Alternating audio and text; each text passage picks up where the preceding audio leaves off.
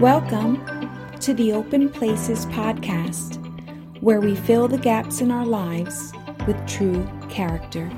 Today, we're going to hear from Wanda on the character quality of diligence. Let's listen in. Do you struggle with being diligent? I think we all do in certain areas of our lives. Diligent is defined as determination, careful and persistent work or effort. It's also to urgently and seriously take care of something. So to put it plainly, diligence is more than just hard work and discipline. It has the added element of working with excellence while quickly taking care of a task. Solomon says in Ecclesiastes 9:10, "Whatever your hands find to do, do it with your might." This tells us that the diligent man or woman makes every effort to complete a task to the absolute best of their ability. The Bible speaks of the diligent worker. Proverbs 21:5 says, "The plans of the diligent lead surely to abundance, but everyone who is hasty comes to poverty." We learn that those who are thoughtful, careful, and attentive with their plans will flourish. But to the one who never thinks before he acts, quickly engages in affairs without careful consideration of the possible consequences, brings himself and his family to poverty. Then we have Proverbs 12:27 that says, "Lazy people don't even cook the game they catch, but the diligent makes use of everything they find." This verse contrasts the lazy person and the hard worker. The Gill's Bible commentary explains it this way: "The lazy man takes no pains to get anything for a livelihood by hunting or otherwise. And though he loves to live well and eat roast meat, yet what he roasts is not what he has got himself, but what another has labored for." Then there's the contrast. The substance of a diligent man is precious. What is gotten by industry and diligence in an honest way is valuable. It comes with a blessing. There is comfort in the enjoyment of it, and it continues. The Bible encourages us to be diligent in many areas of our lives. I'm going to highlight just 4. The first area is diligence in seeking the Lord. "But without faith it is impossible to please him, for he who comes to God must believe that he is, and that he is a rewarder of those who diligently seek him." Hebrews 11:6. What does this mean? It means that the inclination of our hearts should be to seek him because he wants to be found. It's not that he hides from us, but he desires to be the priority. He should be first in our hearts. The scripture tells us that when we seek the kingdom of God above all else and live righteously, he will give us everything we need. You must be willing to sacrifice anything that competes with him. You must remove from your heart any conflicting interests or competing desires that will put God in second or last place. When you treat your relationship with the Lord as something that is optional in your life, what you will undoubtedly miss out is on getting to receive and experience the fullness of who God is. When you don't understand who God is, the less likely you are to want to seek him. If you don't diligently seek him now, ask yourself, who is God to me? Is he a stranger? Because if he is a stranger, then you don't want to talk to him. Is he just some remote higher being that you read or hear about but have no relationship with? You see, God is not something. He is someone that is to be loved and obeyed. When we diligently seek God, our reward is God himself, because it is his good pleasure to be found by all who long for him. The second area is diligence in making your calling and election sure. 2 Peter 1:10 reads, I'm going to read from the Amplified Bible.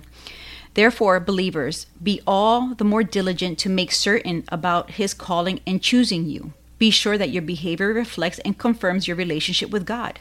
For by doing these things, actively developing these virtues, you will never stumble in your spiritual growth and will live a life that leads others away from sin." We are to diligently examine and show that we are Christ. That doesn't mean that we have to prove that we are saved through a list of works.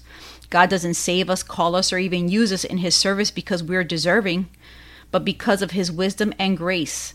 He chooses to do so. It's grace from start to finish.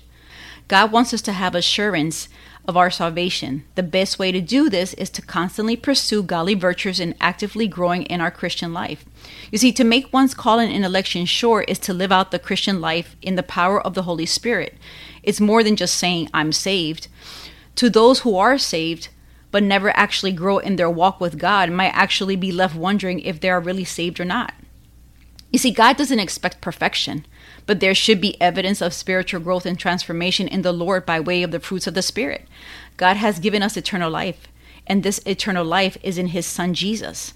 Whoever has the Son has life. Whoever does not have the Son does not have life. These things I have written to you who believe in the name of the Son of God, which represents all that Jesus Christ is and does, so that you will know with settled and absolute knowledge that you already have eternal life. They will be living testimonies of the power of God to change lives. 1 John chapter 5, 11 through 13. The third area is be diligent to handle the scriptures rightly. 2 Timothy 2:15 says, "Be diligent to present yourselves approved to God as a worker who does not need to be ashamed, accurately handling the word of truth."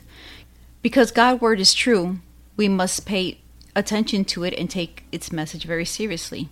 This involves a personal commitment to studying what the Word of God says, learning how it applies to our life and the world around us, and then actually doing what it says.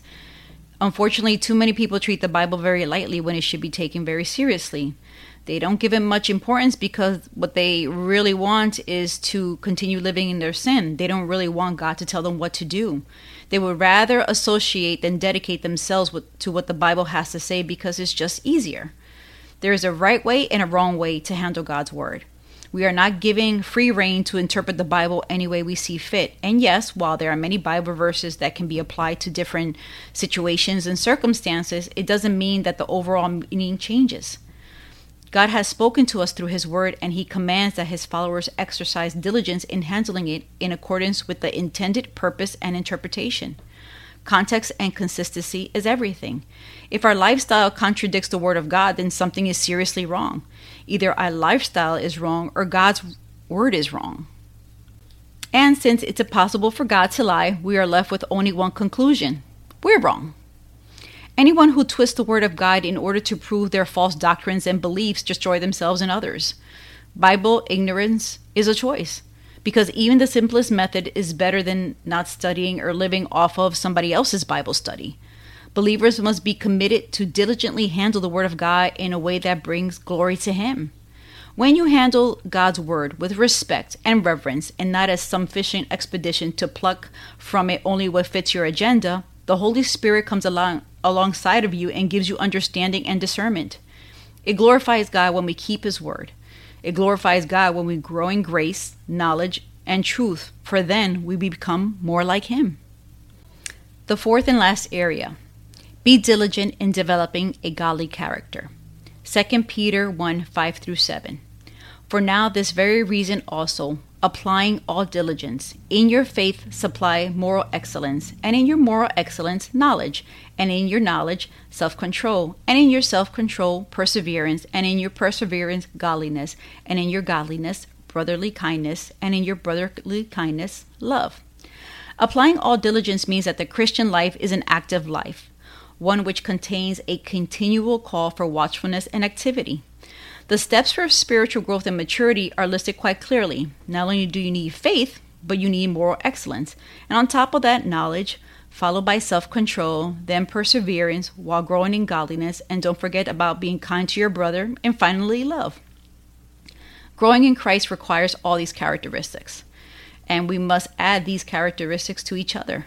If any of these steps are lacking and are not flourishing, then the end result is a poor, intimate knowledge of God, which leads to poor spiritual growth. The Lord gives us faith. However, it's up to us to grow and to develop into mature Christians that produce spiritual fruit which glorifies God. The Lord is willing and able, but it requires commitment on our part. Christ's divine power has given us everything required for life and godliness through the knowledge of Him who called us by His own glory and goodness. He enables believers to display God's character effectively. This comes through maintaining a close relationship with Christ.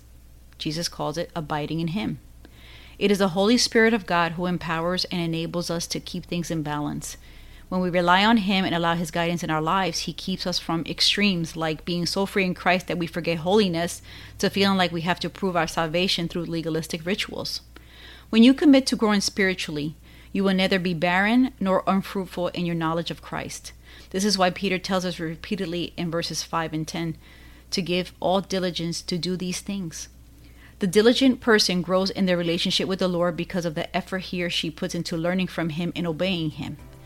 If we're going to be successful Christians, we must learn to be diligent in our walk with the Lord. I'm Wanda on this segment of Just Keeping It Real. Thanks for listening to today's Open Places podcast, as we stay committed to repair, restore, and rebuild. As women, wives, and moms, we are standing with you to help see you grow.